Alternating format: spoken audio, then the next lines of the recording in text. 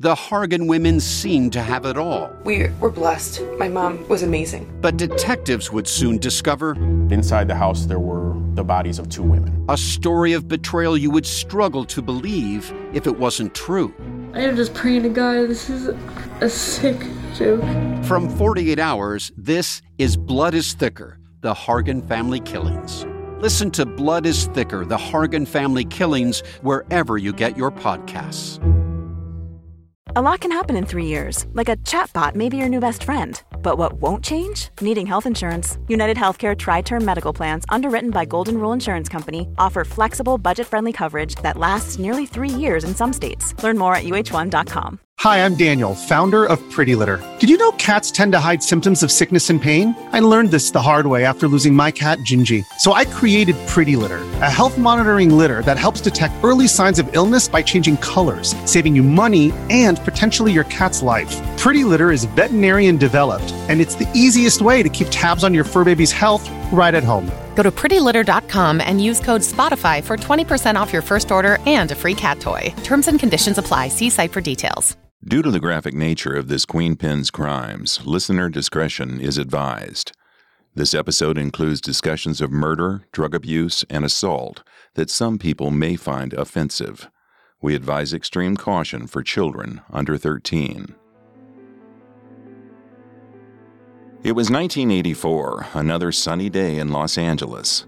Thelma Wright walked through the door of the Beverly Hills post office and ran right into a long line of businesswomen, tapping their designer heels. This would be a long wait. Behind the counter up ahead, she saw her package. A plain cardboard box with a small tear in the side. Poking out were the corners of a thick stack of $100 bills. There was $80,000 in cash in that box. Thelma had been waiting for it for weeks. She was starting to think her heroin dealers in Philly had made off with the money, or worse, it had been seized by the FBI. Instead, it had just been held up at the post office. Now, Thelma just had to grab it before anyone noticed the drug money spilling out of the box. Finally, Thelma made it to the front of the line. She smiled sweetly, gave her name, and told the employee there must have been a mailbox mix-up.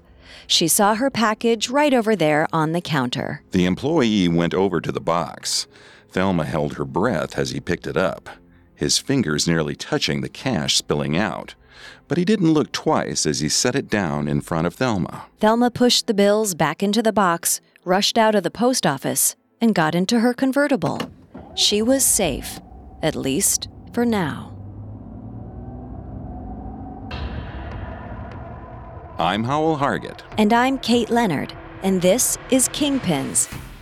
Every week, we journey inside the ranks of organized crime rings, from street gangs to mafiosos, to understand how a kingpin or queenpin rises to the top of the underworld. And why they fall.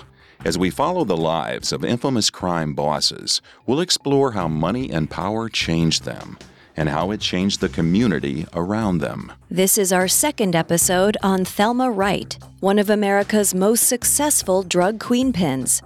When her husband Jackie was killed in 1986, she stepped in and took over his bi-coastal drug empire. This week, we'll look at the expansion of Thelma's business and the close calls that led her to do what few queenpins or kingpins are capable of: get out of the game for good. You can listen to all of Parcast's shows on Apple Podcasts, Spotify, Stitcher, Google Play, CastBox, TuneIn, or your favorite podcast directory. If you enjoy the show, one of the best ways to help us is to leave a 5-star review wherever you listen to podcasts. Now, let's get back to the life of Thelma Wright.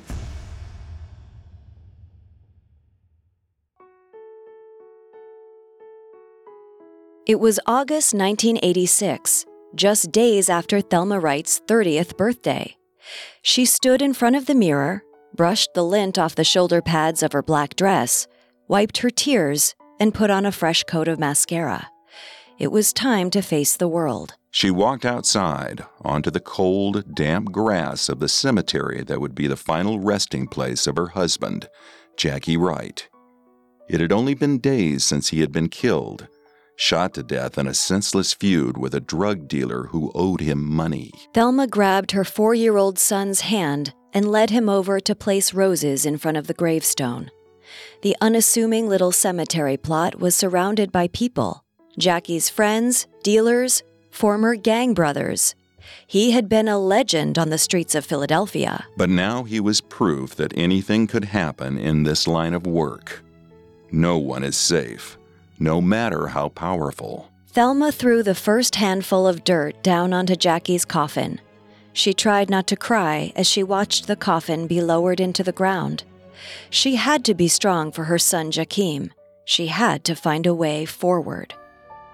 After the funeral, Thelma went back to the home she'd once shared with Jackie and started packing up their things. Throughout their 9 years together, Jackie had shot her, abused her, cheated on her, and left her alone to raise their baby boy. For the past few months, they'd been separated, living on opposite sides of the country. But in this house, the good memories still hung in the air. As Thelma packed, she heard a knock on the door. It was a man Thelma recognized, an old drug dealer who had worked for Jackie for years. He was standing on the porch holding a bag. He handed it over to Thelma. It was entirely filled with cash, drug profits. It should have been Jackie's, and now it was Thelma's. The dealer told Thelma there were a lot of people counting on her. He asked her what was next. Thelma had no idea what was next. She knew Jackie had run a heroin empire in Philadelphia and Los Angeles, and she'd seen the ins and outs of his operation, but she wasn't really in the game herself. But she could be. She'd seen how lucrative Jackie's business could be. She was intelligent and organized, and she'd worked in office jobs for years before she had her son. If Jackie could run a drug enterprise, so could she. Through all the years of her husband's emotional abuse, Thelma had lost some of herself. She'd lost her spunk, her power. But now, with this bag of money in her hands, she had a chance to take back control. For guidance, Thelma looked to Auntie, Jackie's heroin supplier. Auntie had been in the drug game for a long time, and she was well connected out in L.A. Thelma had grown to trust her during her past few months on the West Coast. Auntie became Thelma's right-hand woman, guiding her through the parts of the business she hadn't already learned from watching Jackie. The first step to take care of was collecting the rest of Jackie's money. This turned out to be a very intricate process. First, Thelma went to the young woman who cut and bagged Jackie's cocaine. She'd been holding a chunk of money that she was supposed to bring back to Jackie. Thelma then took that lump sum of money to the bank, where Jackie had someone working for him. She was supposed to trade all the small bills in for larger ones. But the bank had recently been robbed, so large bills were a no-go. Thelma had to ship the whole bundle of 10s and 20s out to Auntie in California. It wasn't ideal, but it made it there without issue. Then Auntie would prepare another shipment of heroin for the dealers over in Philadelphia, and the whole process would repeat. It was just like running any other business, but with more dangerous consequences if anything went wrong. It's not clear how Jackie's dealers reacted to Thelma taking over the business. She was inexperienced, an interloper, and on top of that, she was a woman. But most of them kept working for her anyway. They were apparently happy to be kept in business. Most of them, that is. Late at night, in the days after Jackie's murder, strange men kept calling Thelma's mother and simply saying, "Thelma's next." Thelma never found out who it was. It could have been rivals threatening her because she'd stepped into Jackie's place, or it could have been Dennis Rogers, Jackie's murderer, who still hadn't been arrested. Thelma didn't stick around Philadelphia to find out. As soon as she could, she moved back to L.A., traveling back and forth to Philadelphia to conduct business. Thelma and Auntie turned out to be a very successful team. Thelma had great instincts about people. She knew who to trust, and perhaps more importantly, who not to. Jackie had been killed by one of his own dealers. Thelma wasn't going to make that same mistake. She only employed dealers she knew personally. and who she knew to be calm, cool, and collected. She took a hands-off approach, keeping her distance from her dealers and keeping her career a secret from everyone in her personal life. Her parents and siblings lived in Philly, but when she flew over for business, she didn't even tell them she was in town. Thelma's family knew Jackie was a drug dealer. If they asked where all her money was coming from, she would just tell them that Jackie left a bunch of cash behind when he died. That was all they needed to know. To cut down on travel time, Thelma ran most of her business through the mail, drugs going out, money coming in. The FBI and DEA were always a threat, but the most pressing danger for Thelma was the United States Postal Service. One of her brothers worked for the Postal Service. If he ever caught on to what she was doing, it would be game over. From what Thelma heard over dinner, the mailmen took their line of work seriously. Thelma had a couple of close calls with the Postal Service. On one occasion, a package containing $80,000 in cash was accidentally sent to the Beverly Hills post office instead of to her own P.O. box. But she always came out on the right side of the situation. Thelma was unbelievably lucky. It helped that she was able to fly under the radar as a woman and a mother. She didn't fit the typical profile of a drug dealer. But she had skill as much as luck. Thelma was organized and careful. She liked to work, but she loved the money. Her next step was figuring out how to make even more. Before Jackie's death, Thelma had gone to a boxing match in Las Vegas where she met a man named Dan. He was a cocaine dealer from California, so he and Thelma had some mutual friends in L.A. Thelma was still married at the time, so the relationship was never romantic. But they exchanged numbers and stayed friends. Dan called Thelma to talk one day in late 1986, a few months after Jackie died, and that's when the idea hit her. Jackie had only dealt heroin, but the cocaine market was booming in the mid-'80s, and Thelma saw the potential in diversifying. She asked Dan if he'd be interested in becoming her cocaine supplier. Up until 1982, Miami, Florida had been the headquarters for cocaine smuggling. But after a federal task force was set up in Miami, Thelma's home base of Los Angeles became the new center for smuggling due to its close proximity to Mexico. And once that reputation caught on, law enforcement shifted their focus again. In the spring of 1986, $500 million worth of cocaine was confiscated in California's largest drug bust ever. But even though the business was dangerous, it was lucrative. According to a 1982 New York Times article, a dealer could buy a kilogram of cocaine wholesale for $50,000, divide it up, and sell it for over 10 times that amount on the street. There were risks, but how could Thelma pass up that kind of reward?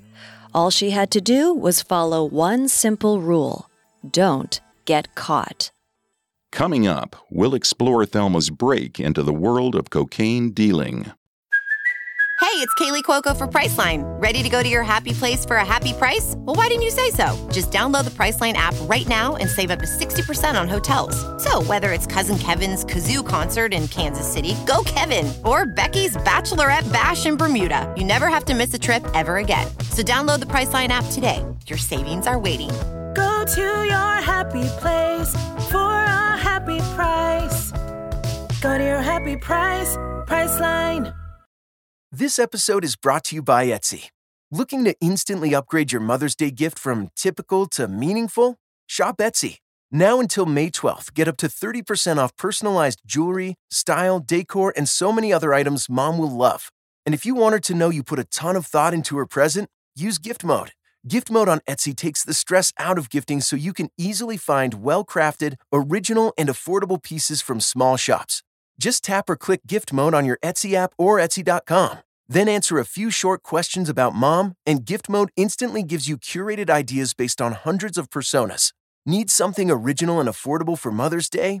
Etsy has it. Shop until May 12th for up to 30% off gifts for Mom. Terms apply.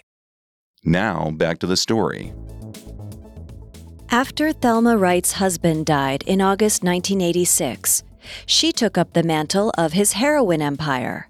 Now, a few months later, she decided to get involved in the cocaine trade as well. Cocaine was being heavily tracked by federal agents, but it proved to be a risk worth taking. Soon after she started dealing cocaine, Thelma no longer had to worry about how she'd support her 4-year-old son. She was making more money than she knew what to do with. In late 1986, Thelma decided to spend a week in Las Vegas with some of her old girlfriends from Philadelphia. They walked the Strip, dined at 5-star restaurants, shopped at luxury boutiques, and gambled in the casinos. The whole week, Thelma kept bumping into a group of young men she thought she recognized from Philadelphia. It was a strange coincidence that they were there, or maybe it was fate. She met eyes with one of the men and felt butterflies in her stomach. She knew she had to introduce herself. As she'd guessed, the men were all from Philly, and they were members of a gang called the Junior Black Mafia, or JBM. They were the newest incarnation of the Black Mafia, the gang Thelma's husband Jackie had once belonged to. The man Thelma had been making eyes at was Aaron Jones, who went by AJ.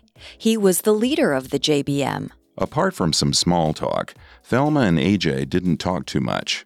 She didn't even tell him about her own drug operation. They went their separate ways, and by the end of the week, Thelma went back to her routine life in LA. August 1987 brought two things with it: Thelma's 31st birthday and the first anniversary of Jackie's death. Thelma had been so busy with her business and her 5-year-old son, she barely had time to mourn. To help herself forget the pain, Thelma planned a black-tie birthday party for herself at the Four Seasons Hotel in Beverly Hills. Thelma's friends and family flew out from Philly for the big party. Some of her friends were well connected with celebrities. The crowd was dotted with minor stars like Mike Bivins from the R&B group New Edition and comedian Robin Harris. Thelma should have been basking in the attention, but still, all she could think about was Jackie. She tried to hold herself together. Her husband was gone, but she still had work to do.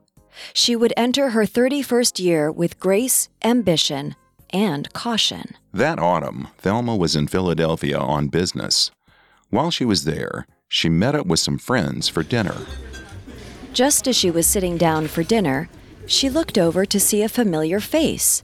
AJ, the JBM leader she'd met in Vegas a year earlier. They instantly got to chatting.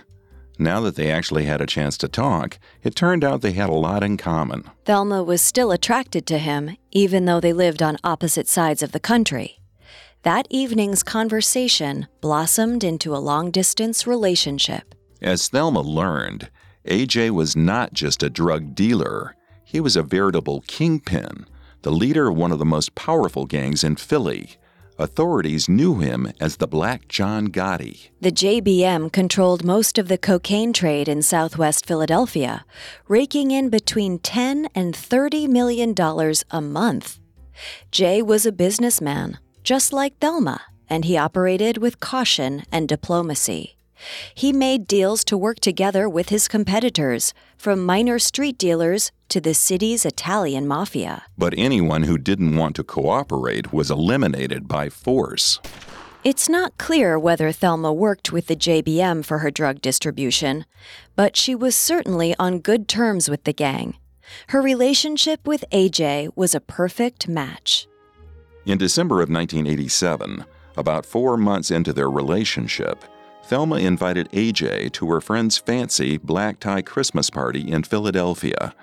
Thelma and AJ rolled up in a limo, escorted by cars full of AJ's JBM gang members. AJ was cautious, just like Thelma.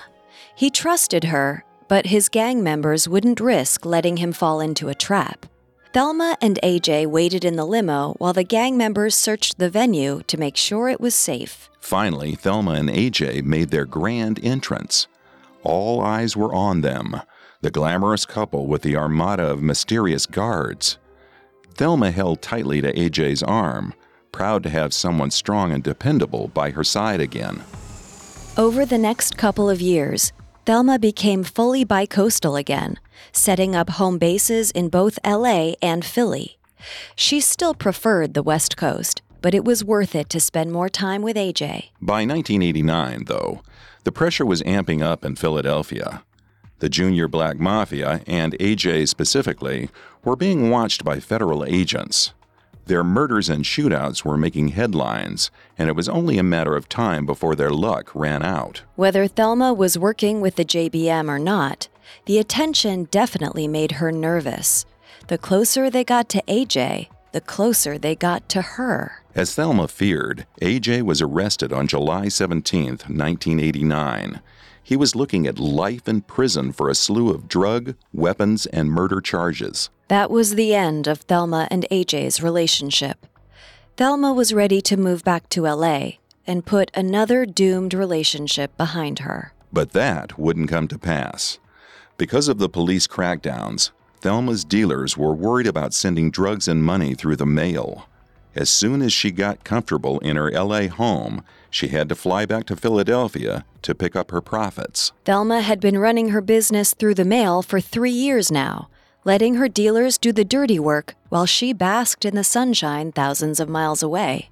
But now, if she wanted to keep things running, she'd have to oversee every shipment in person. All the travel was exhausting. And it took her away from valuable time with her son. After a few months, in late 1989, Thelma finally gave in and moved back to the East Coast full-time. If her dealers were too scared to send the money through the mail, she would do it herself. Thelma settled down in New Jersey, where she had lived with Jackie years earlier. It was the perfect location for her. It gave her a comfortable suburban lifestyle, and it was close enough to Philly that she could commute for business deals. As before, the dealers sold the drugs and brought the money back to Thelma. But instead of flying back and forth, Thelma mailed the money out to Auntie in L.A. Auntie sent the next shipment of heroin out to Philly with anyone who would take them, or even flew over herself when necessary. It was worth the hassle. Thelma was now 33, and she'd never been so successful. Using the profits from her drug business, Thelma opened a luxury boutique clothing store called Silk, Leather, and You, which may or may not have been a money laundering front. She also started producing comedy shows at clubs around Philly. She never explained her motivation for doing this, but even a drug queen pin needs a good laugh every once in a while. She sent her 7-year-old son Jakeem to a prestigious private school. Every morning he was escorted to kindergarten in a limousine. Even Thelma's comedy shows were taking off. By 1990, the club where she had managed her comedy acts was too small to accommodate the crowds they drew. She needed a bigger space. So she went to a club called Studio West in West Philadelphia. The club wasn't in a great part of town. It was dirty, dark, and a frequent spot for gang violence. But Thelma wasn't one to shy away from danger. She booked 2 of her best up-and-coming comedians to perform there as a test run. It was a bust. Barely anyone showed up. Someone in the audience even tried to steal the cash box. But something good came of the night. In the dimly lit, empty club, Thelma saw a face she recognized. Her old friend, Nairn. She'd known him since they were teenagers, but they hadn't seen each other in years. Thelma asked Nairn what he thought of the show. He agreed the turnout was pitiful, but he thought she might do better in a different club, in a different part of town. Nairn was looking for something to fill his time, and he asked Thelma if she needed a partner in comedy management. Thelma usually preferred to do business alone, but this was an area where she knew she needed help. The 2 old friends became partners. Thelma and Nairn took their comedy shows to a club near the University of Pennsylvania. That was the audience they were looking for. Thelma finally began to make real, legitimate money. Meanwhile, Thelma moved her boutique, Silk, Leather, and You, to a part of town called Center City. She began having all her drug and money packages sent directly to her store. Everything had been going well for years. She wasn't worried about the postal service anymore. On July 11, 1991, 34-year-old Thelma was hanging out with Nairn and a few of her other friends, many of them JBM members. Even after AJ was arrested, she was still friendly with the rest of the gang. Her friends wanted tickets to an upcoming event called Peace in the Street. Thelma had been selling tickets, but she just ran out. She called up her ticket source, and he said he'd be going to the club Studio West later that night. Thelma agreed to meet him there. When Thelma and her friends got to the club, a concert had just ended. People were flooding out of the club into the parking lot. Thelma didn't want to go inside amidst the chaos, so she waited outside while her friends went in to find their ticket source. What Thelma didn't know was that there was another JBM member named Reggie inside the club. Earlier that night, he had gotten into an argument with a rival gang member. Now, with a bunch of JBM members rolling up at the end of the concert, it looked like Reggie had called them in for backup. The rival gang took it as a sign to get ready for a fight. As Thelma stood outside, she saw Reggie walking backward toward her, shouting threats at his rival. She knew Reggie, and she tried to ask him what was going on. But before she could get his attention, he pulled out a gun and pulled the trigger. Thelma was caught in the middle of a gang fight. She was frozen in shock. One of her friends grabbed her and pulled her down behind a dumpster. She kept her hands over her ears, trying to drown out the gunfire. She couldn't see anything, but could only imagine the worst. She imagined her friends out there, being shot down. Thelma knew that shootouts happened in the gang world, but she never thought it would happen to her. Until now, she'd never seen any violence firsthand. She imagined her 8-year-old son at home with a babysitter. Thelma hoped beyond hope that she would make it home alive. She couldn't make her son an orphan. Thelma's friend got up to look out from behind the dumpster. He told her Nairn was down. Thelma turned her head to look, but she came face to face with a double-barreled shotgun. Thelma trembled. She knew not to look up into the gunman's face. If he knew she could identify him, he'd shoot her for sure. Looking down at his feet, she begged him to spare her. She closed her eyes, preparing for the inevitable. But after a moment, she opened her eyes. The shooter was gone. She heard one last gunshot ring out from around the corner. She crawled around the dumpster. Nairn was lying on the ground in a pool of blood. He was dead. Thelma stood there, shaking and screaming. Dead bodies littered the parking lot. Even when Jackie had been murdered, she hadn't seen it happen. She hadn't seen his bloody body like this. A friend grabbed her and told her she had to get in the car. As they drove away, Thelma watched the morbid wreckage grow distant behind her.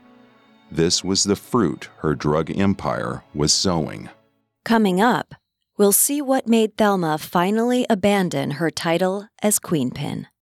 This episode is brought to you by Shopify. Whether you're selling a little or a lot, Shopify helps you do your thing, however you cha-ching. From the launch your online shop stage, all the way to the we just hit 1 million orders stage. No matter what stage you're in, Shopify's there to help you grow. Sign up for a $1 per month trial period at shopify.com/special offer, all lowercase.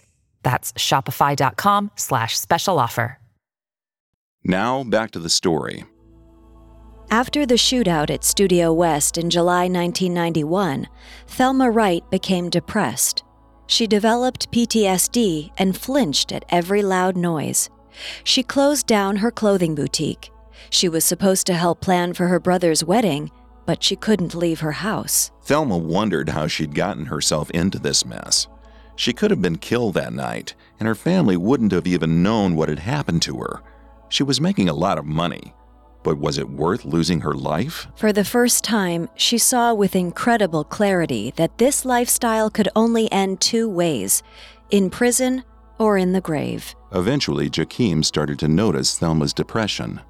The 8-year-old would lie next to her in bed and ask if she was okay, but he didn't know how to fix his mother. Thelma realized she had to pull herself together for Jakeem's sake. She slowly got back on her feet and back to her normal life. In the weeks after the bloodbath, Thelma's cocaine source, Dan, was arrested by federal agents. It looked like the walls were finally closing in around her. She was hesitant to keep dealing, but she couldn't give up the money. Not long after that, Thelma's heroin source, Auntie, sent over a package of drugs from L.A. As usual, she addressed it to Thelma's dealer, Fats. Thelma reminded Fats that if the package didn't arrive on time, he shouldn't call the postal service about it under any circumstances. She told him this 100 times, but now that Dan had been arrested, she didn't want anyone taking any unnecessary risks. The package didn't arrive. Fats called Thelma. She tried to calm him down and remind him not to call the post office about his missing box of heroin. But Fats was impatient. As soon as they got off the phone, he called the post office and asked them to track his package. Fats' package arrived a few days later, but it wasn't dropped off by his usual postman. Instead, it was carried right to his door by an FBI agent. Fats was arrested. Thelma had built her business around only working with people who are cool and level-headed. But now, even her most trusted dealers were getting nervous and unpredictable. Thelma kept dealing in spite of this. There was obviously trouble brewing, but nothing had pointed to her yet. She trusted Fats to keep his mouth shut. Then, in August 1991, Thelma got a call from Karen, the owner of a hair salon that was next to her now-closed clothing boutique. Karen told Thelma that some postal inspectors had stopped by, asking questions about the owner of the boutique. Thelma's worst fear was coming true. The Postal Service was on to her. It was only a matter of time before the FBI or DEA would come calling. Thelma had to get out of the game. She saw that now with extreme clarity. She wouldn't be waiting around to be arrested or killed. Thelma was about to turn 35, and she was ready to start her life over from scratch. She called Auntie and told her the news. Auntie understood. She agreed to keep in touch while she and Thelma tied up all their loose ends. But that was the last time Thelma heard from Auntie. 2 weeks went by without another call. Auntie usually called her regularly, just to talk. The last time Thelma hadn't heard from someone she usually talked to was when Jackie was murdered. But Thelma didn't jump to that conclusion just yet. She hoped maybe Auntie had been arrested. That would still be bad, but better than the alternative. Thelma walked down to a public payphone on the corner. She didn't want to call Auntie from her home phone just in case she was being watched by federal agents. Auntie's niece, Ashley, answered the phone. She told Thelma that Auntie was dead. The police had found her shot, execution style, along with 2 of her associates. Thelma had lost her husband, her friend Nairn, and now Auntie, who was like another mother to her. All she had left was herself and her son. Any doubts she'd had about getting out of the drug game were now gone. In August 1991, after 5 years of running a bi-coastal cocaine and heroin empire, Thelma Wright decided to throw in the towel. She had been making $400,000 per month at the height of her success. Now, she had no idea how she was going to provide for her son. But she was going to try her hand at safe, legal work. In her 5 years of drug dealing, Thelma was never arrested, seriously suspected, or even accused of being a criminal. The closest she'd come was a few tough encounters with the Postal Service. Her low profile allowed her to do what most kingpins and queenpins can't: get out of the business free and alive. Thelma just walked away and left her empire to its own devices. Her heroin supplier was dead. Her cocaine supplier was in jail.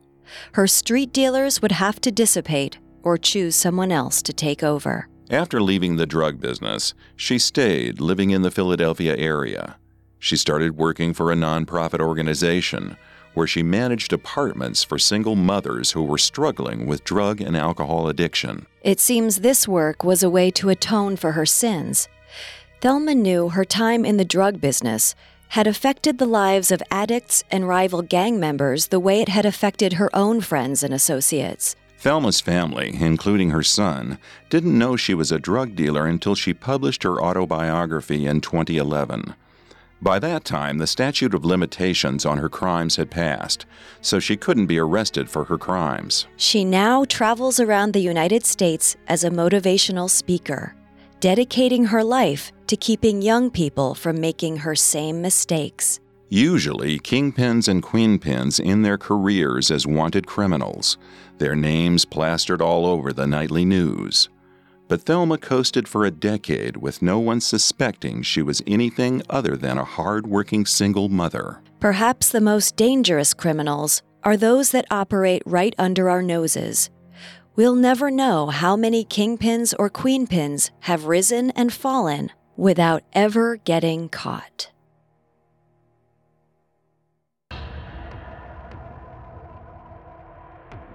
Thanks again for tuning into Kingpins. Join us next week for an all-new episode. If you want to listen to any previous episodes of Kingpins, you can find them on Apple Podcasts, TuneIn, Google Play, SoundCloud, Stitcher, and Spotify, or on our website, parcast.com, spelled Parcast.com.